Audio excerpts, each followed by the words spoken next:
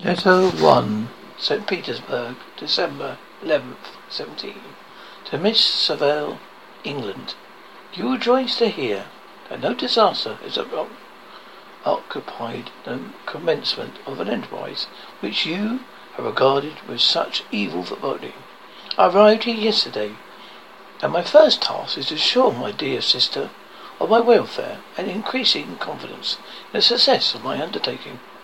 I am already far north of London, and as I walk in the streets of Petersburg, I feel a cold northern breeze play upon my cheeks, which braces my nerves and fills me with delight. Do you understand this feeling? This breeze which had travelled from the regions towards which I am advancing gives me a foretaste of those icy chimes, inspirited by this wind, and the promise my daydreams become more fervent and vivid. I try in vain to be persuaded that the pole is the seat of the frost and desolation. It's ever present itself to my imagination as a region of beauty and delight. There, Margaret, the sun is forever visible, its broad disk just skirting the horizon and diffusing a perpetual splendour. There, for with your leave, my sister, I will put some trust in preceding navigators.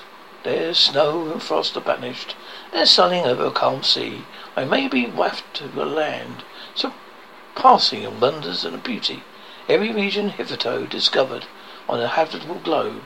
Its productions of features may be without example, as phenomena of the heavenly bodies undoubtedly are those uncovered solarities. What may not be expected in a country of eternal light? I may have discovered a wondrous power which attracts the needle and may relegate 1,000 celestial observations, require only the voyage to render this seemingly eccentrics considered. Consistent forever. Intricacies, consistent forever. I shall solidate my ardent curiosity with the sight of a part of the world never been before visited, and may tread a land never before imprinted by the foot of man. These are my tastements. They are significant to conquer all fear of danger of death, and to introduce me to commence this laborious voyage with the joy of a child feels when he embarks in a small little boat with his holiday mates on an expedition to discovery up his native river. But supposing all these conjectures to be false, you cannot contest the inestimable benefit which I shall confer on all mankind to the last generation by discovering a passage near the pole to these countries, to reach at present so many months of vacuity, or by asserting the secret of the magnet, which is all if it all possible, can only be effected by undertaking such as mine. These reflections are dispelled in the agitation which I begin my letter. I feel my heart glow with an enthusiasm which elevates me to heaven, for nothing contributes so much as tranquillize the mind in a steady purpose, a point on which the soul may fix its intellectual eye. The expedition has been the favourite dream of my early years. I have read with an ardour the accounts of various voyages which may be made in the prospect of arriving at the North Pacific Ocean through the seas which surround the pole. You may remember that the history of all the voyages made for purposes of discovery composed the whole of our good Uncle Thomas' library. My education was neglected, yet I was passionately fond of reading. These volumes were my study, day and night. My familiarity with them increased that regret which I had felt as a child on learning that my father, a dying injunction, had forbidden my uncle to allow me to embark in a seafaring life. These visions faded when I perused for the first time those poets whom a vision fusions enchants my soul, and lifted it to heaven. I also became a poet, and for 1 year lived in a paradise of my own creation. I imagined I also might attain a niche in a temple where the names of Homer and Shakespeare are concentrated. You are well acquainted with my failure. How heavily I bore the disappointment. But just as that time, I inherited the fortune of my cousin. My thoughts were turned into a channel of their earlier bent. 6 years have passed since I resolved on my present undertaking. I am even now remember the hour on which I dedicated myself to this great enterprise. I commenced by enduring my body to hardship.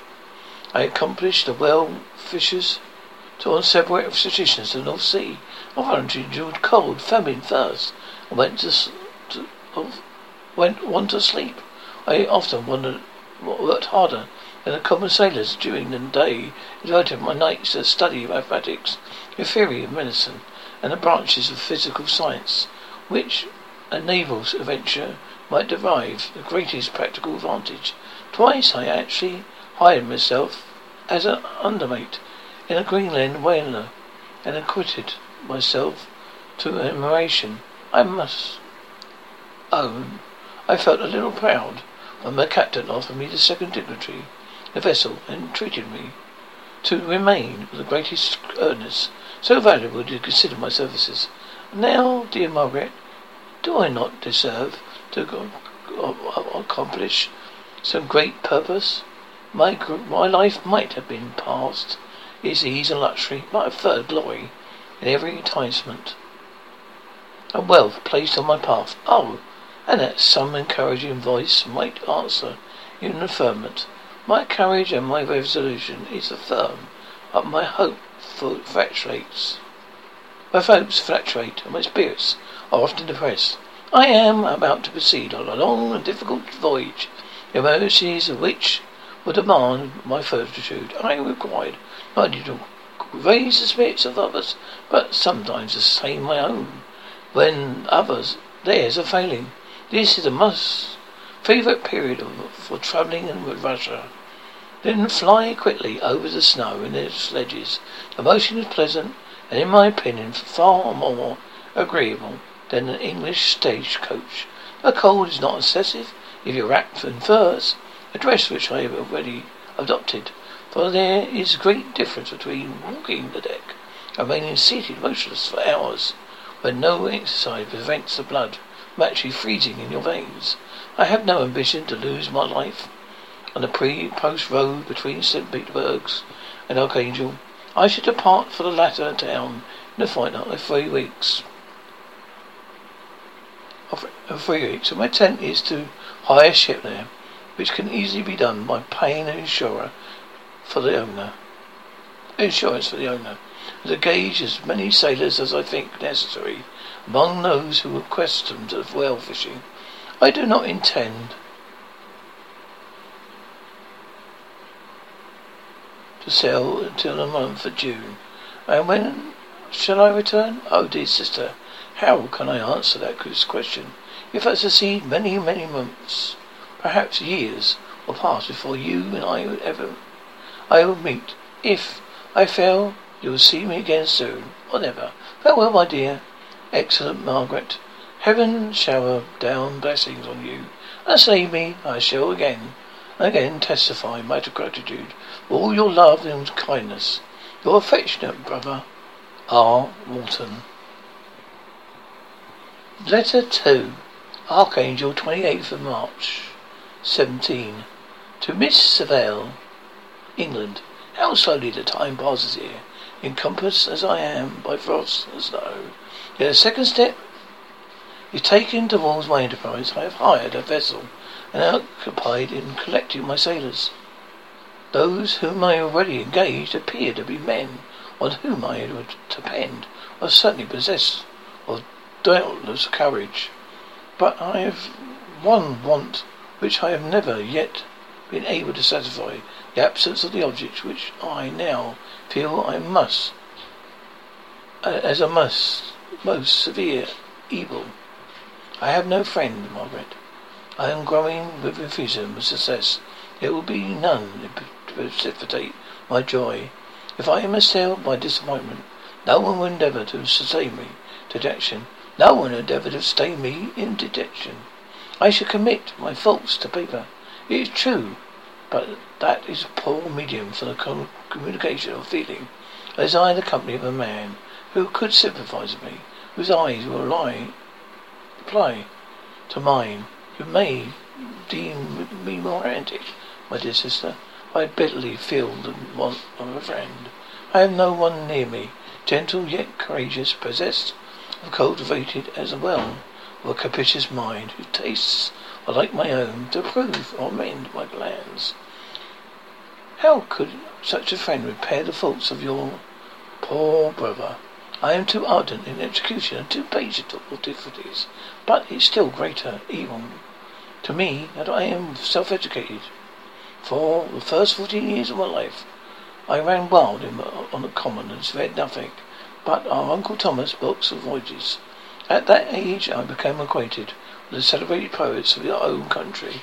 It was only when it ceased to be my power to derive the most important benefits from such a conviction I perceived the necessity of becoming acquainted with more languages, that of my native country. Now I am 28, and in reality more literate than many schoolboys of 15. It's true, I have thought more that my daydreams are more extended and magnificent, but they want, as painters call it, keeping. I am greatly needed a friend who would have sense enough not to despise me as romantic, affection enough for me to endeavour to relegate my mind. Well, those are useless complaints. I shall certainly have to find no friend on the wild ocean, but even here in the Archangel, among merchants and seamen, yet some feelings are allied in the dross of human nature, beat even in the ruggedest bosoms. My lieutenant, for example, is a man of wonderful courage, enterprise. He is merely delirious of glory, or rather, to word my phrase more characteristically, of advancement in his profession. He's an Englishman in the midst of a natural profession for judges, unsoftened by codes of civilization. Retains some of the noblest endowments of humanity. I first became acquainted with him on board a whale vessel. Finding that he was unemployed in the city, I easily engaged him to assist my enterprise. The master is a person of excellent disposition, remarkable on the ship for his gentleness and mildness of his discipline. This circumstance is aided by his well-known integrity and doubtless the courage made me desirous to engage him.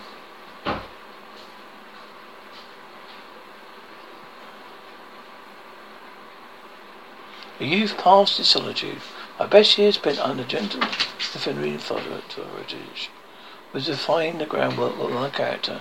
I cannot overcome the intense distaste of usually brutality exercised on board ship.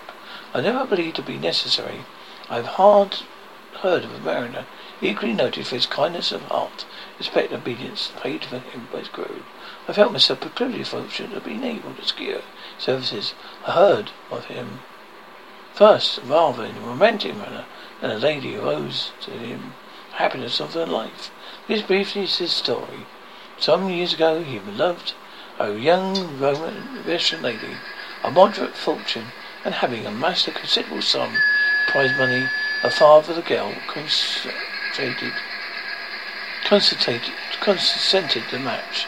He saw his mistress months before this destined ceremony, but she obeyed in tears, and throwing herself at his feet, entreated him to spare his comfort. Confessing at the same time he had loved another, that he was poor, and that her father had never consented to the union. A generous friend may assured the supplement that being informed of the nature of a lover, instantly abandoned his pursuit. He had already bought a farm, his money, in which he designed to pass the remainder of his life. We bestowed the whole, whose rival, together with the remains of the prize money of purchased stock, and then himself solicited young fathers to consent to her marriage with another. But the old man decidedly refused, thinking himself bound in honour to my friend, whom, when he found the feather father in its struggle, quitted the country, and not returned until he heard that his former mistress had married, according to his incantations. What a noble fellow! You will exclaim. He is so, but when he is wholly educated, he is silent as a Turk. A kind of ignorant carelessness attends him, which, while it renders his conduct more astonishing, distracts from the interest and sympathy which otherwise he would command.